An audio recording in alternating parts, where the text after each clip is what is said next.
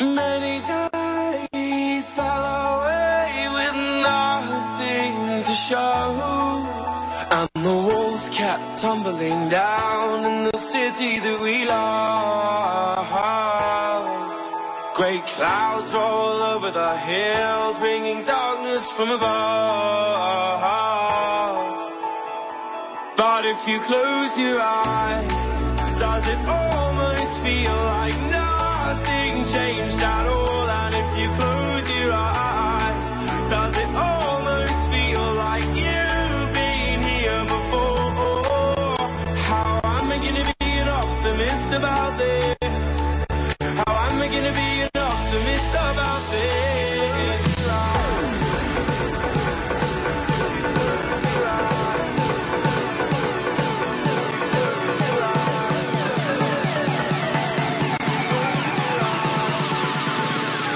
But if you close your eyes,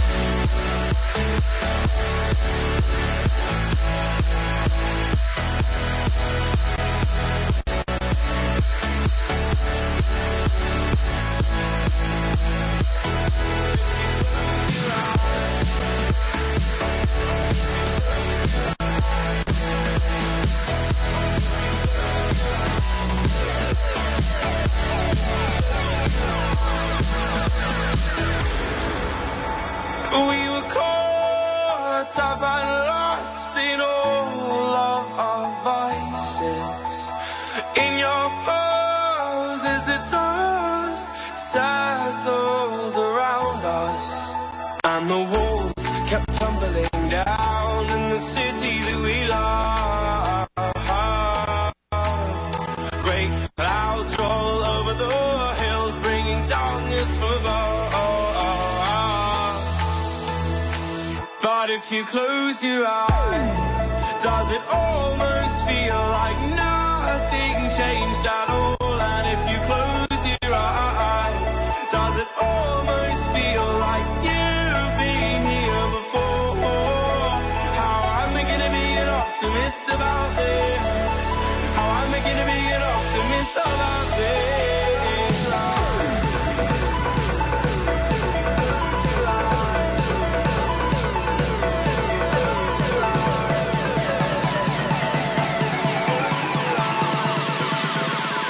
But if you close your eyes,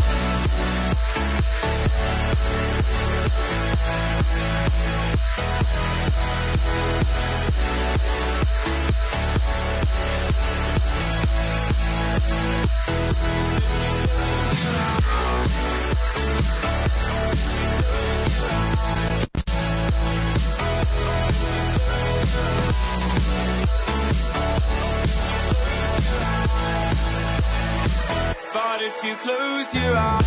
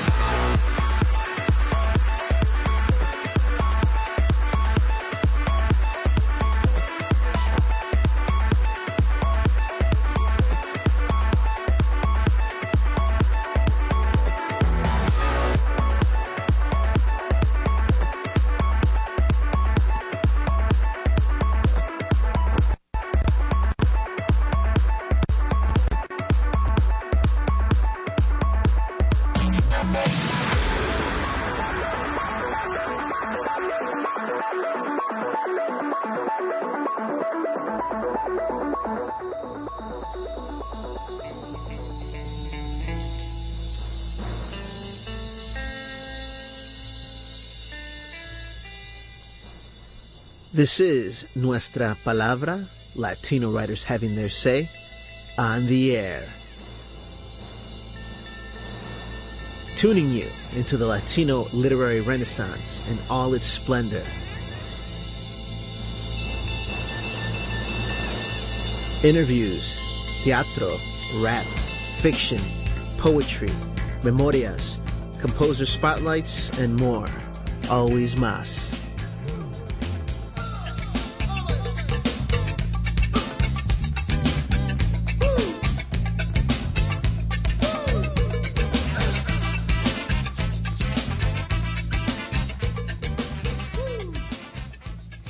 Good afternoon. I hope you're enjoying your day. This is Tony Diaz with Nuestra Palabra, Latino writers having their say on the air. Really appreciate you joining us for another glimpse into the Latino literary renaissance. We have a lot of show for you today. Of course, we begin with a little bit of a soapbox where we're going to start breaking down all the stereotypes that have been aimed at us in the last week, including the Trump administration's General Kelly referring to Dreamers and I think some possible DACA recipients as, and I'm checking, I believe we can say this on the I think we can say this on the air. Can we say lazy behinds? So lazy behinds. I'm going to ask Jack to get a confirmation we can say that on the air through the FCC. But we're only facing this conundrum because it was used by an actual White House official to refer to our community. That's just one of the stereotypes.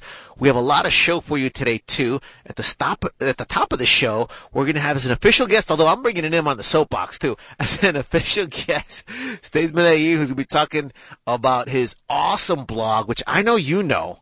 I know you formed opinions about the topics he's brought up, and you probably met him at some great community events, or if you're tuning into another state or later on, he's informed you about what's going on for real. Dos centavos G in the house right now. Thank you, Tony. Thanks for having me. I'm proud to be here again. Awesome. No, really wonderful to convene with you, especially now that I think the work that you do is even more important because you've outlived the Houston Press. It's like, oh my goodness. Well, I'm going on 13 years now coming April, blogging. Exciting. So that's great. And I think today is a perfect example of why we need it. And then, of course, we'll have some other information for you.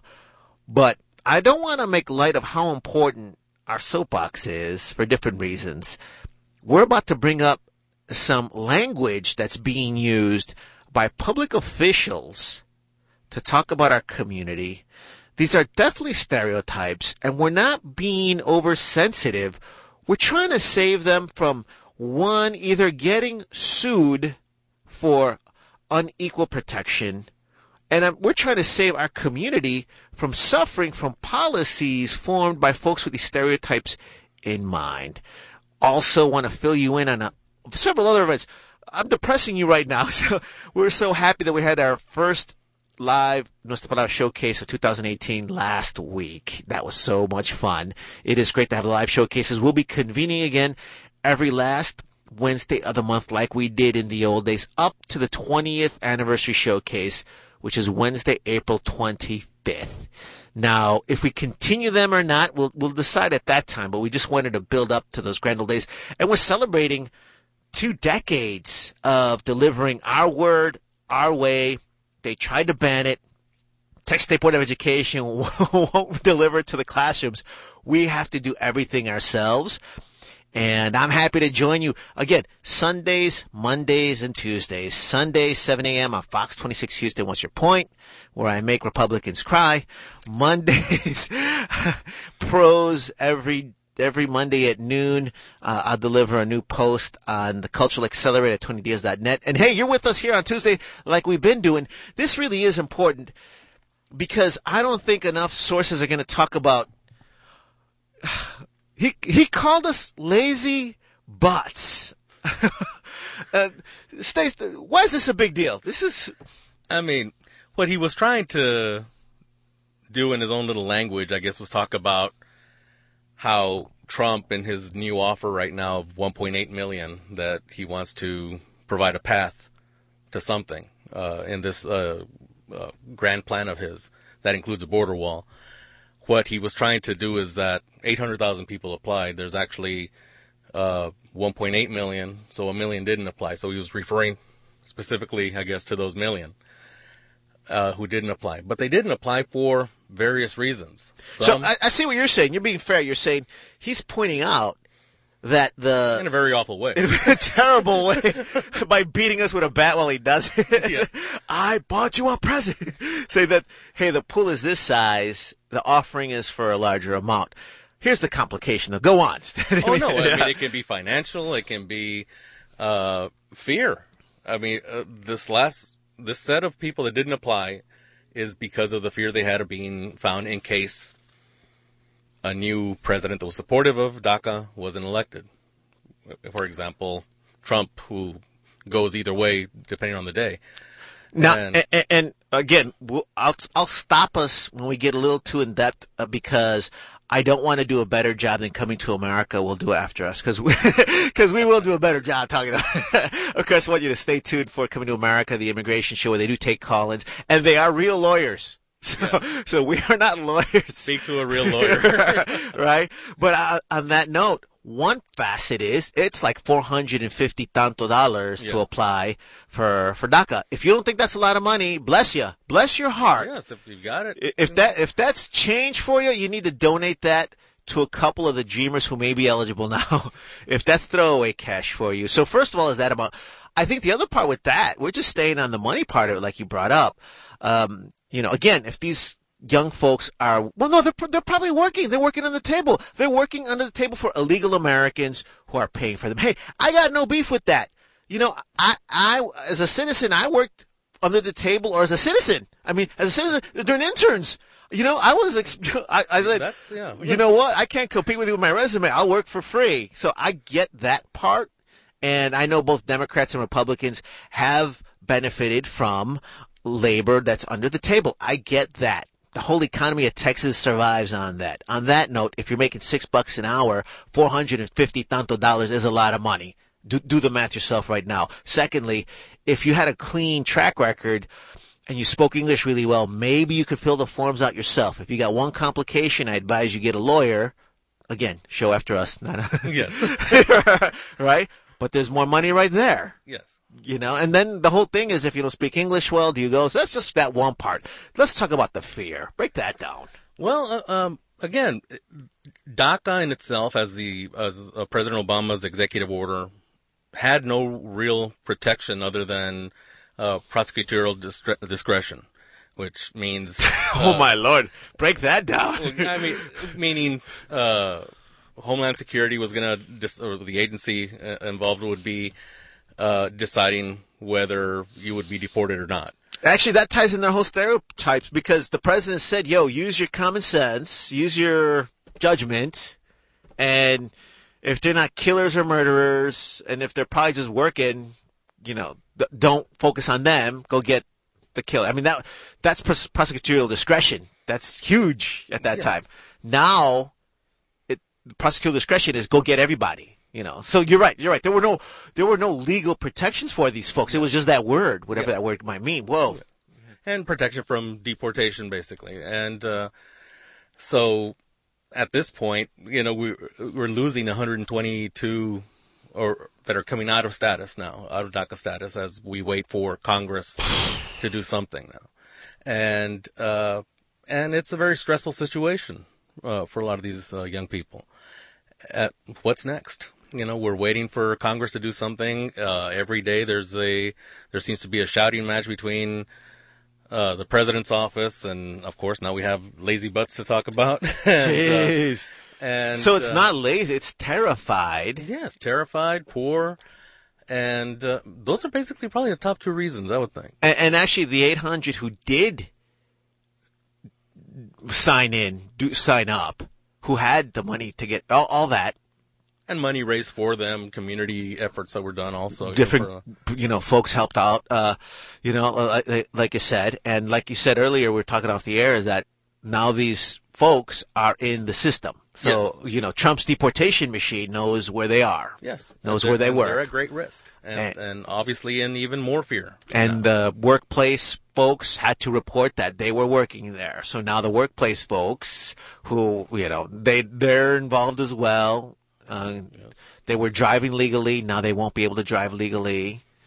All these things that add up to the fear of the folks who they weren't lazy because they didn't sign up. They were scared for all these reasons. I know a lot of students too who are scared and worried about what to do next. Do they keep going to school? Which is heartbreaking. Yes, and then it affects, people keep talking about how it affects the economy, if people aren't working or if it's under the table, how not going to school, that's going to affect the school district's bottom line because they rely on attendance to get their tax dollars. And so a lot of things will be affected.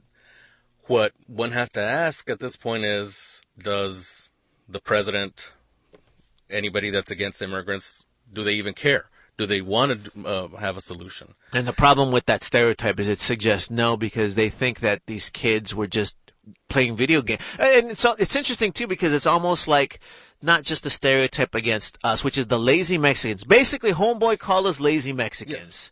Yes. So we have a general who's used to management. And he's supposed to be the parent in the crazy kid room out there. That's okay. And a lot of people were hopeful, once that, he used to be a general, he'll be great at keeping, the Twitter away from Trump. But obviously he is part of the machine.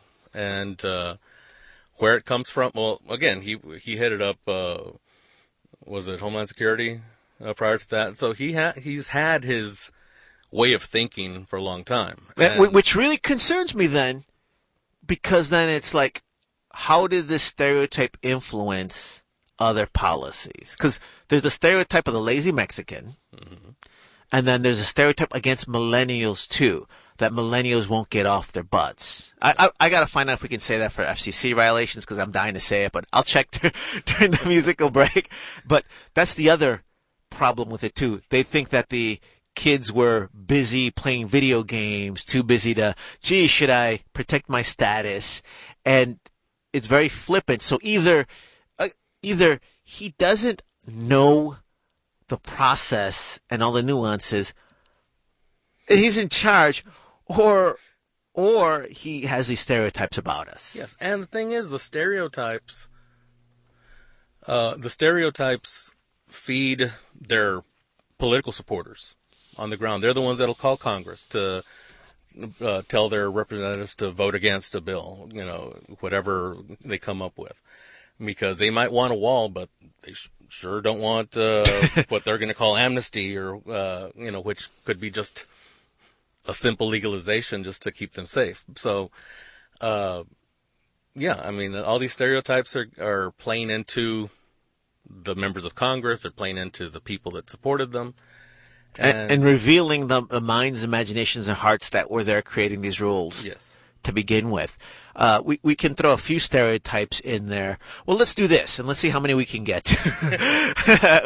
We got to be on like 24/7 to really address all of this. And let's see. So we have not had a time to talk about the asshole comment, which he directed towards African countries in El Salvador, right as TPS was being taken away. Then last Tuesday, we were up at Texas State Board of Education fighting for Mexican American Studies. Several stereotypes floating around there as well. I would say this. It appears to me that Texas State Board of Education wants to impose a procedural poll tax to keep us from getting Mexican American Studies.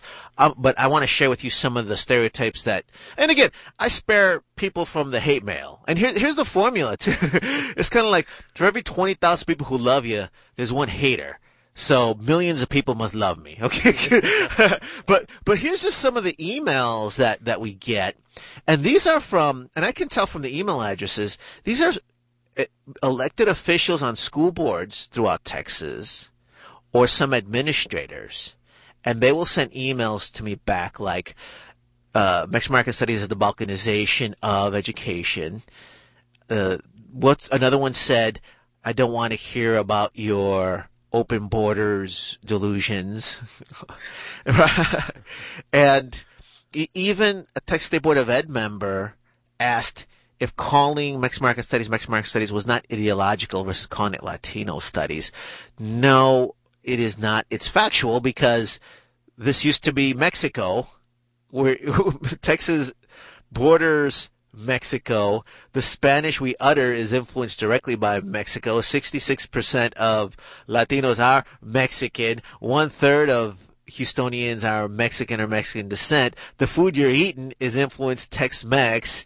The whole cowboy experience is Tex-Mex. So it's not ideological. It's factual. Don't get me wrong. I love my Latino brothers and sisters. Let's do that. But I know that they're trying to kick the can down the line and put us off for another 4 years instead of give us what we got now. And the last stereotype I'm going to throw out there, Stace, I think we need to talk to you for 5 hours. Here's the last stereotype. Chain migration. That is the new anchor baby slur. And in a little bit, I'll give you my new poem about that. And you can actually take a sneak peek if you go to Libro Traficante's Facebook page. I got the video poem on there. I'll share that with you. Stace, have at it.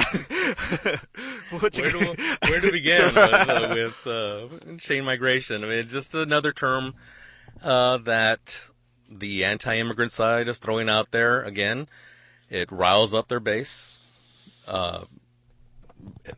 I've seen lies, just from Twitter, from their base of support, saying that anybody who came in that went through the legal process, the legalization process, and wants to sponsor a relative, that they have cousins and distant relatives that they put in there. That's a great one. Let's jump on that one, because the president said that on national TV over State of the Union. Mm-hmm. And then his supporters have just run with it. And run with that the story.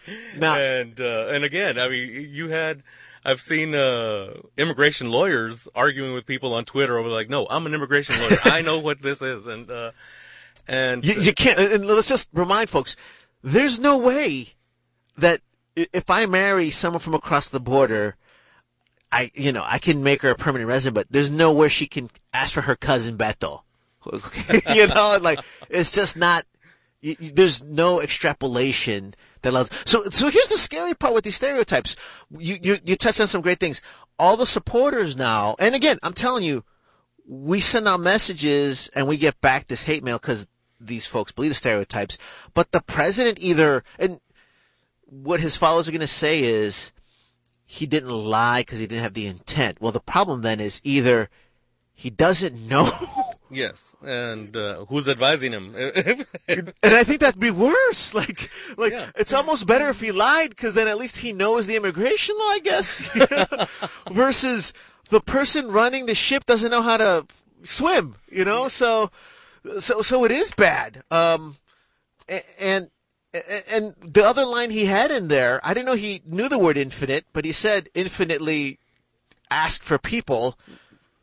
It just doesn't make sense at all. At all.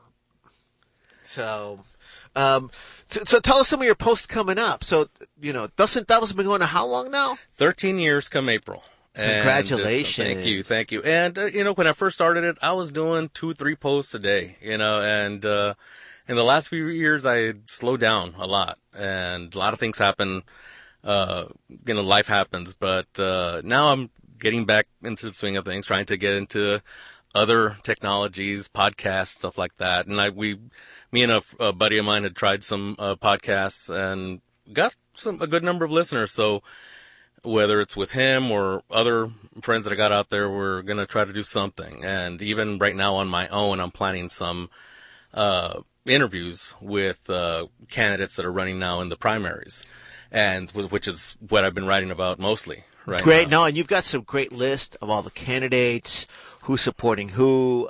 Give us some insights into that. How do you see this brewing? Because it's going to be a big deal March 6th. Well, I mean, where we're seeing a lot of the action is in the congressional races. And it could be the Congressional District 29, which is the north side to the eastern part of Harris County, where you have Sylvia Garcia, you have Roel Garcia, you have several others that are running. All the Garcias. At least 2 candidates have some big money, and And I think you're seeing it in the form of signs. You're probably going to see it in the form of TV ads. So I don't live in the district. Of course, we've known the folks out there for a long time. Yeah, that's part of community. I don't live in that district either, but a lot of my friends are they out seeing there. it? Are they seeing it? Yeah, I mean, and it's getting even for CD29. They're getting a lot of press now. Because this is the seat that Gene Green gave up. That was a.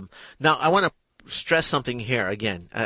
So when we say Hispanic Opportunity District, I want you to remember then that everything else is a white opportunity district. Okay, so all the white.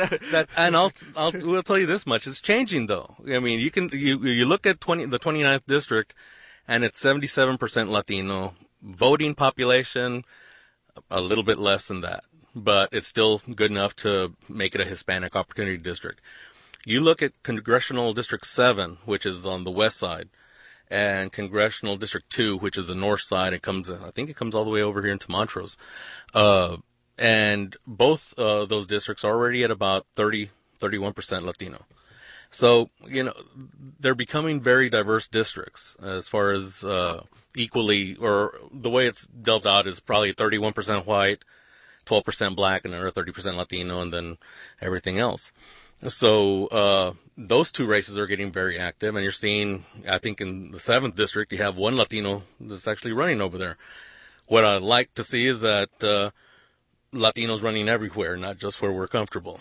And so that's a great point. That's something we're seeing more of now. And that's a good thing, whether people like it or not, for whatever reasons. Everybody has their favorite candidate. Right. And so when somebody else comes in who is that person? They didn't know who it was, but they see a lot of activity coming from them. They start questioning, what's going on. So we're seeing a lot of that too, and I'm glad. I think it needs to be happening. We need to be everywhere. That's a great point, and I would venture to say if we see traditional campaigns, we'll have traditional results, which we have not been happy with. So exactly, and and it's if it's really a democracy, then we're going to have choices. We just can't go with that guy has a lot of money. Well, he also might be a piece of furniture that doesn't do anything, just stands there, doesn't talk to people. I've been to some meetings where I see a couple of candidates. You look at their finance records for their contributions, and they haven't raised anything, but they are great in a room. They're shaking everybody's hands. They're having conversations about anything. And that interests people. When somebody shows up and they've raised $500,000, but, they're just talking to their favorite politico that's there. Well, that's the traditional campaign. Yeah. They're going to be getting 10 pieces of mail. They're going to be getting phone calls, and they're going to be getting all sorts of contacts. But who's going out there and will people really feel it? Is the question. And I tend to question that a lot lately. That all these people with all the money, are they going to really connect? I love it. And we're not seeing. I think that's what happened in 2016. I think that's been happening a lot. That politicians just aren't connecting. Now, again, just so that we don't.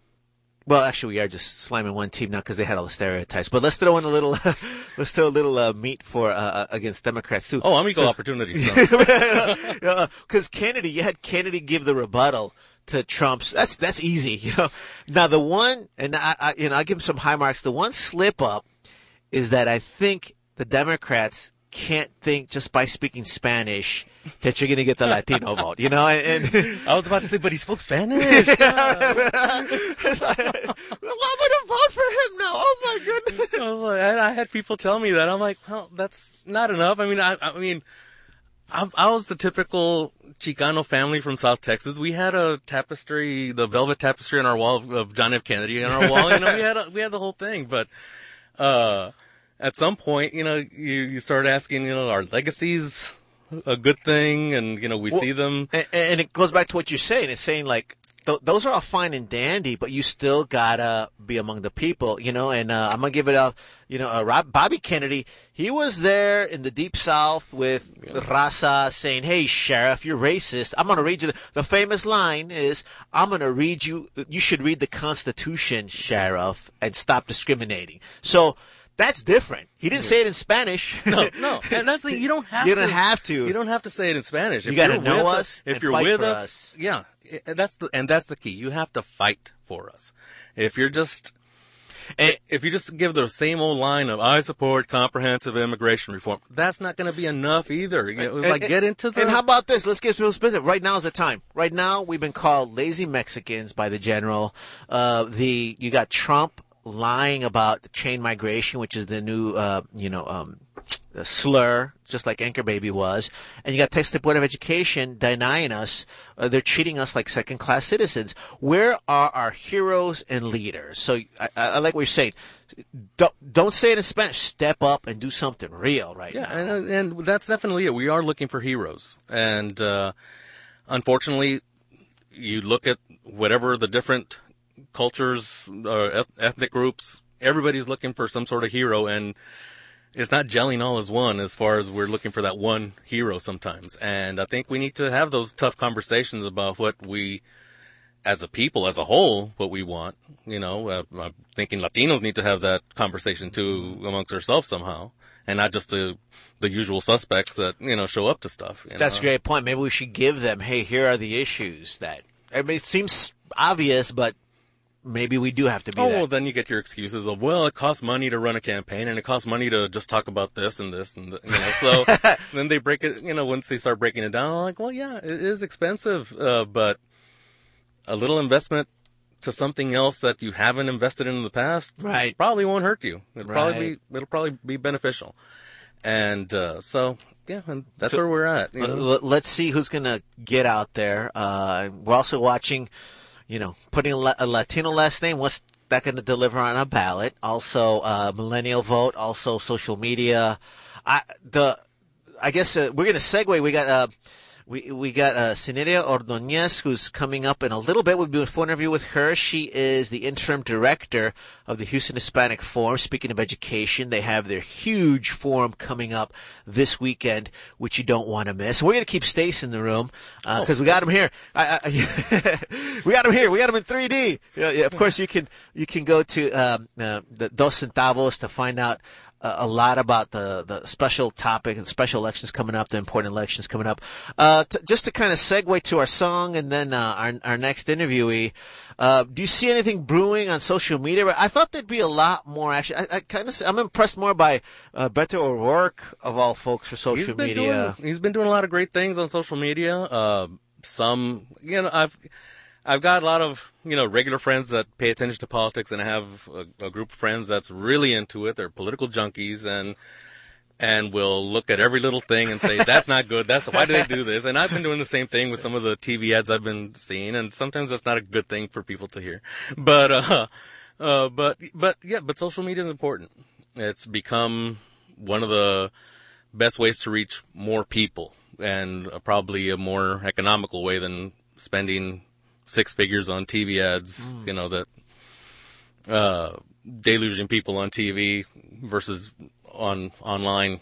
Hopefully they'll be a little bit more creative on the online stuff and get the attention of people. So it's very useful, but ultimately it's that one-on-one contact, the phone calls, the door knocking, having your armies out there to contact people that are going to get the attention of those usual voters, the ones that no way around it. Yeah, there's no way around that. But again, if you're going to be going after millennials, if you're going Latinos, when it comes to internet use, Latinos are right up there as far as the rate of use of the internet, because if we don't have a computer at home, we're going to at least have a phone with internet capabilities, so people can get their news. If they get their entertainment, they get whatever they get through the internet, then, I think politics is a good way to reach them. Great. Of course, right now, the irony is that we're on traditional media. It's radio, 90.1 FM, KPFT Houston. You're experiencing Nuestra Palabra, Latino writers having their say. Do want to remind you that the audio archives are kept at the University of Houston Digital Library, and our hard copies are kept at the special collections at the Houston Public Library downtown.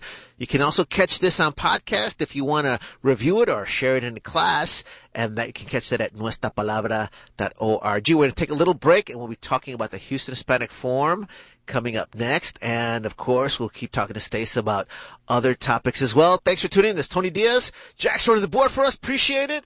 We'll be right back. Speed? So tell us about life since we last saw you. Oh, it's been a wild year.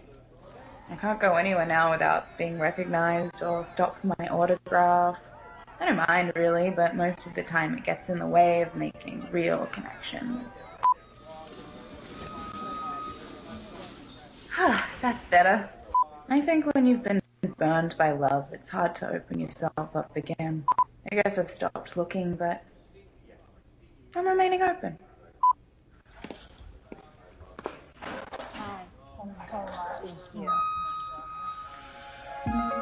Think I can fly.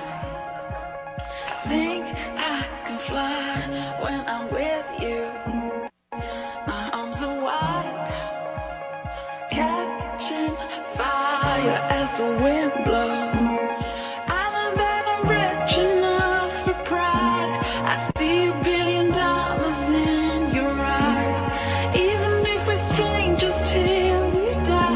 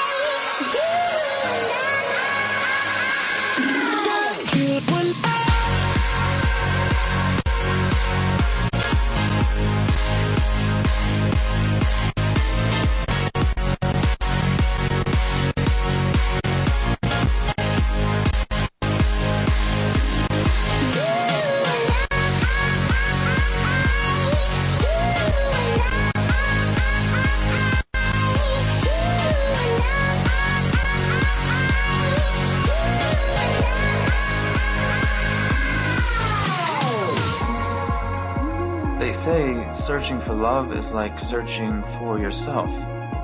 When you find yourself, you find love because they're the same. Chase the moon and sun when I'm with you. Give it all away. Catching fire as the wind blows. But it's a lonely city. Sometimes I walk all night without being seen. $1 billion in your eyes, even if we're strangers till we die. I wanna run away. I wanna run away. Anywhere out this place. I wanna run away. Just you and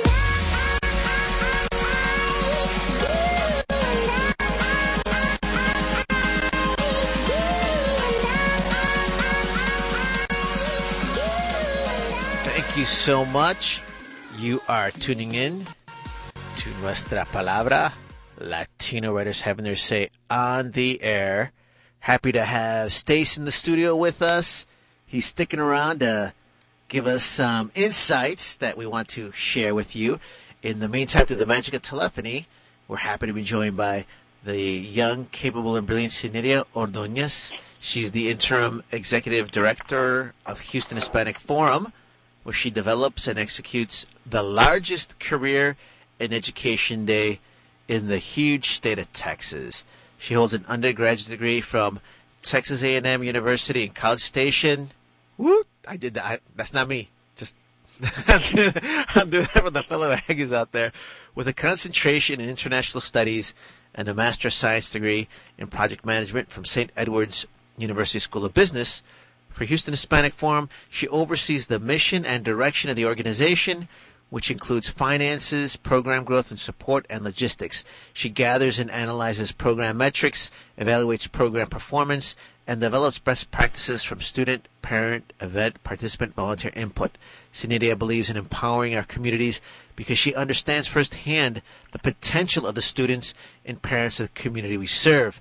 At age 7, she emigrated with her 3 brothers to the United States from Honduras to reunite with her mother. After fighting for legal status for over 10 years, Zenaidia was granted a visa and deemed an exemplary citizen of the United States due to her high academic achievement, acceptance to the Science Academy in Austin, and her involvement as a community volunteer. After finishing the Science Academy in 3 years, hey, no lazy people here, she started college at Texas A&M, commuting from Austin to College Station to attend classes.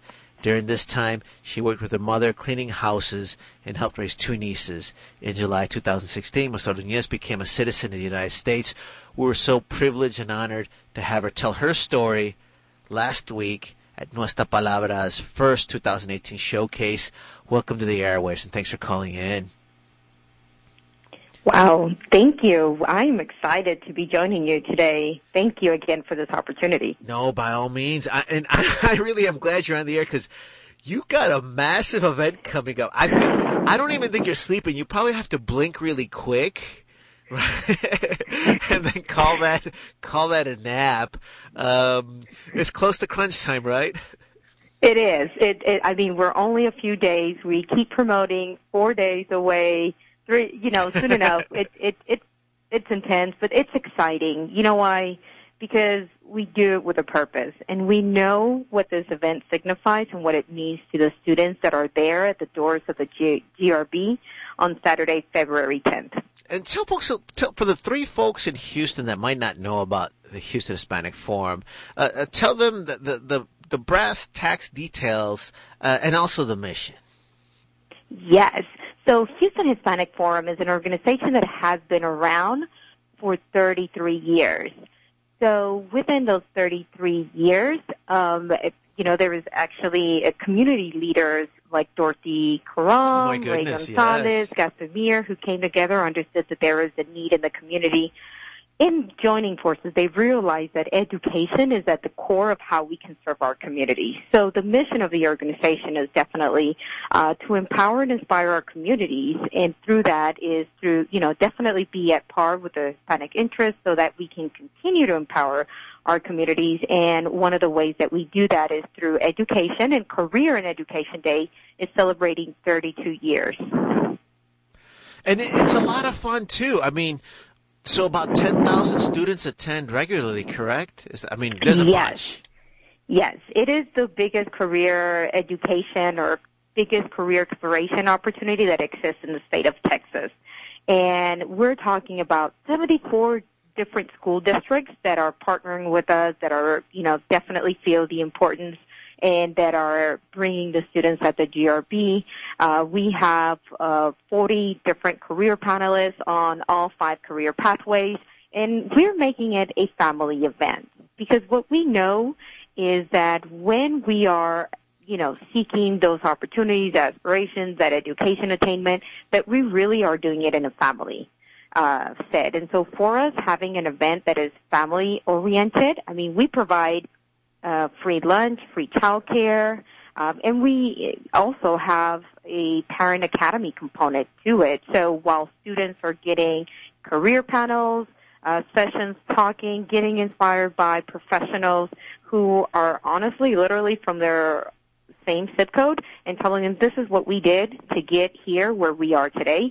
And then you jump into the middle school program, where kids are getting continually motivated and setting high school strategies to parent engagement and the Parent Academy, and then opening it up to having exhibitors where you have colleges there that are more than excited and energized to talk to the families about the different programs and how, just how to get into school, what are the things that you need. And then in addition to that, we have financial aid assistance with FAFSA. So we have an admissions and financial aid plaza within. So it's anything and everything that you need to get to your post-secondary destination. This is the event for you on Saturday, February 10th. I love it. I think what's great, too, is that, of course, earlier we have Stace. Say hi, Stace. Hey, how's it going? You both need to talk. He's got the awesome blog, Dos Centavos. But we're chatting earlier about General Kelly's statement about some our community being lazy and not applying. I want to bring that up only because I fear that sometimes folks may look at our community And because it's easy for some folks to apply and have access to college, they may not appreciate the difficulties. And the other thing we were talking about is some folks may not have applied for DACA because they were scared. And I hear from a lot of students who are under DACA who are telling me that they're not sure what to do, or they are they don't know why they should keep going to school because they might not be able to get jobs after that, or they may even get deported.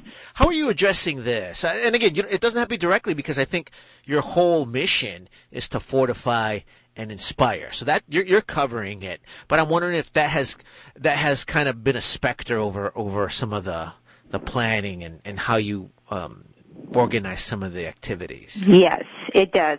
Great question. So I have 2 points to that. One of the points is that through our event, we have a lot of information within different programs to talk about one panel in particular about Dream Big. And that is directly for DACA students, and it's being spearheaded by one of our partners, Fiel. And so it's that conversation about just bringing it to the light, but also all the things that we can do and what is at work right now. Another component in the admissions and financial aid plaza. So, currently they are opportunities for DACA scholarships or DACA recipients. And so also bringing that conversation to the financial aid assistance component of it and having conversations around DACA, and that's being handled by our partners, Catholic Charities. And so there's different areas, different components within the program that we are definitely talking to the community, having these conversations. In addition to that, we also have another program called the Newcomers, and that is for families that are newly arrived, undocumented, and sometimes they just want a smaller room to talk about everything that is going on and making sure that we're connecting them with the resources that are available, and also continuing the conversation with some of those resources, connecting them with that legal assistance. There's a lot of other organizations that are providing that service. So there's different areas, and even having the conversation of immigration, DACA, what does this look like, what are the laws. So that is an important conversation, so we're not shying away from it. And it's embedded throughout different components of the event at Career and Education Day. The second thing I wanted to mention to you is last week we were at an event where we were with about 400 parents. And these are parents who are, have students in the Title I, low-income areas considered, and we were having that conversation. And we were talking about, the DACA application. Is it open? Have you applied? Have you not?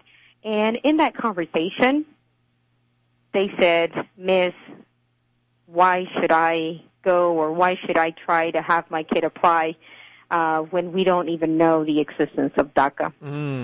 And it trickled, because it was a conversation that I was having with parents, with about, maybe about 10 of them. And their eyes of defeat, and their eyes of this is it. And at that point, we're providing information, but what is it that you say at that moment that's going to lift our hearts, is going to lift our hopes, and that's going to keep us fighting for tomorrow, right? Which is essentially the question that you just asked. Wow. And I looked at those parents, because all too well, I know all too real this feeling. So I looked at those parents and I said, but if we stop, and if we don't go to school, and if we're not sending them right now and preparing, are we going to be ready when that moment? Because don't doubt it that there will be some immigration reform. And when that immigration reform takes place, will we be ready to take the opportunities and be where we need to be to continue the conversation? And so I think that when I said that basically, for them, it was like, you're right. Our preparation is for that moment, for that day when it comes. So this is not the moment to quit. This is not the moment to say all is lost. This is the moment of, because I truly, and I think you're getting to know this about me, Tony, I truly believe in the power of education and knowledge. And that is something that could never be defined by a number, by a zip code, by a social security number, by anything. And so when we know that when we harness that and and build it up for good and continue to build ourselves, are we ready for that moment when that immigration reform starts? Or are we ready, and are we a part of that conversation? And so, That's potent. That's potent. I think it's just having the. I wish you were running. I wish you were running for something. That's what I want to hear. Senators talk like this. I want to hear, folks that. No, that's beautiful. That is beautiful. But it's just the reality. And I'm going to step back a bit, and I'm going to take back, kind of like my experience. So my time during, my stay here in the wonderful country of the United States, living as an immigrant, as an illegal immigrant, I didn't know what DACA was because DACA was not in our time. So my high school years, it was whether or not, I don't know what's going to happen. So for me, understanding the conversation of DACA, where for me it's like, you are at the greatest risk. That day, that minute, you don't have a year. You don't even have a day. You have hours and you have minutes. Wow. And what do you do with that time? But I can tell you that if we don't have the conversation and continue gearing it that way and what we're moving forward to and what we're propelling forward to, then, and if we just sit down and say, this is it, no, this is not it. This is the beginning. Because now some of our parents, I said, half of you, your kids are American citizens. And we're over here trying to work it, and we're here trying to see whether or not we apply or we are good with DACA. And so it's just like, but imagine what we do if those numbers help these lower numbers. And that's really what it has to come to. It has to have a collaboration. It has to be on that conversation.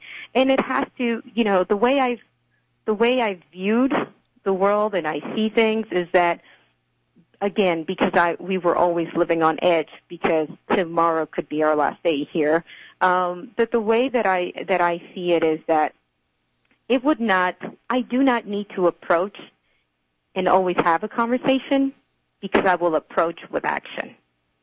Mm-hmm. So when I come into the door and I speak your language and I understand all the things that you're saying and I'm helping the same community and we're part and we're coming to the table and we're having a conversation regardless of what zip code, regardless of what party line you're in, let's just have that basic conversation. I love that. Let me throw this in too. For folks listening, I want you to imagine this. You were able to get to this point because of your skills, your support network, your tenacity. You could have caved in at any point. You could have had bad luck and gotten deported and maltreated and kicked out at any point. I am so glad that you're here. You stayed strong. That te animaron, te inspiraron, te ayudaron. Everything, because Houston is better because you're here. Our kids are better because you're here. America's better because you're here. And this ain't no BS. They just need to go Saturday and see what you've engendered and that vision. And you just gave us a glimpse by who you talked to in that room. When I heard you speak at Nuestra Palabra, that was no corporate person. You could do that. You could spellbind folks at a CEO. You could make, millions in the corporate room, but you're out here with us. So I want people to go home with that you aren't one of these kids. And think how much we've lost by everyone we've been cruel to, and think how much we gain by everyone we treat in a humanitarian way. So that's great. I am so proud of everything you're doing for us. That's amazing, and that you're giving so much back. Well, thank you. But, also I would like to add that I am here today because of different people who played a role in my life and who supported me, even people that you wouldn't think that, would give us, but they have. So I am, honestly, when we talk about melting pots of cultural, I am a melting pot of the people who gave in my life, and I am fortunate, and if I know that I am lucky, and I don't know why things happen in the way that they do, and believe me, there have been a lot of moments where you just doubt yourself and you're like, do I just continue this fight? Is it worth it? It is worth it. because that moment that you reflect upon others. And so if anything that I've learned from my mother, a single mother of 7 kids, is that she would tell me, I must be strong so you could be strong. And so that's the same message that we need to carry, but also at the same time understanding that, coming back to that humanity point that you just made, that it was a mixture of people of all colors, of races, of ethnics, or socioeconomic status, who have been giving me just one chance, who have left the door open for me to sometimes not even fully walk into it, but just, hey, aquí estoy, I am here. But again, it is a part of the humanity. I still believe in humanity because I have had people across different paths who have been giving me a hand. And so also just take a step back and also on ourselves talk about humanity and the people who have helped us and who have guided us, and sometimes not asking where, what, or from. There's no lines. There's no barriers. There's only humans helping humans. Man, Senelia, thank you so much for calling in. I want to remind folks, too, that this is an all-around intellectual experience. I've been there before and sat down with folks from colleges who brought robots that work underwater. You're going to see Texas A&M there, scholarship. So it's an all-around event. Any parting words for folks? For me, obviously, I am super excited about Career and Education Day because I think that all this conversation that we've had really comes down to one thing. Do we believe in our students and our community's potential, and do they believe in their own potential? This is an event that you get to explore that. You get to ask questions. And anything and everything that you never thought was even possible, we're coming to the table and we're having those conversations.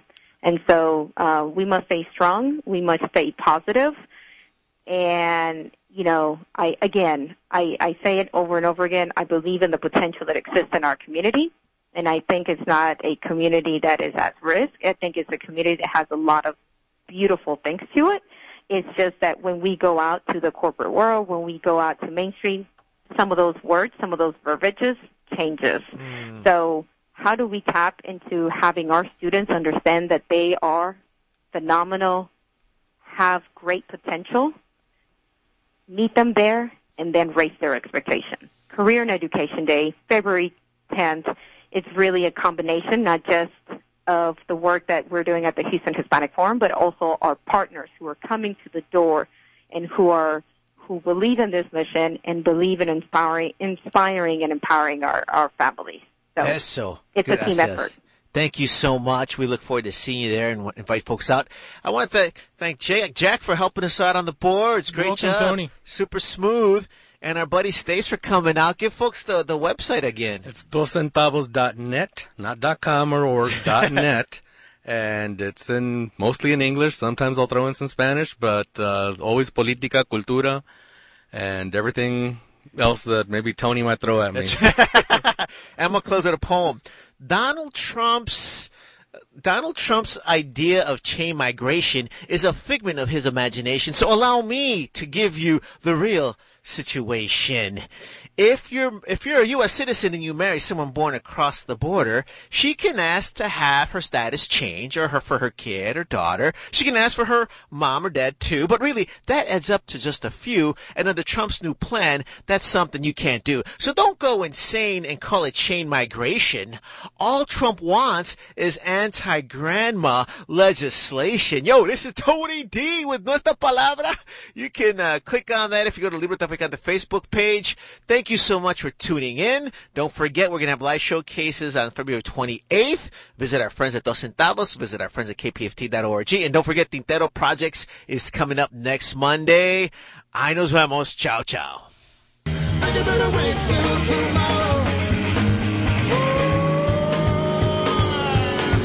Dynamic duo Don and Dwayne Freeman of KPFT's Free Minstrel Show present comedy fundraiser benefiting KPFT. Join them for a show of epic proportions on the second Saturday of each month at Station Theater, 1230 Houston Avenue. The evening features some of the best talent from Houston's local comedy improv scene. All event proceeds are generously donated to KPFT. Comedy for a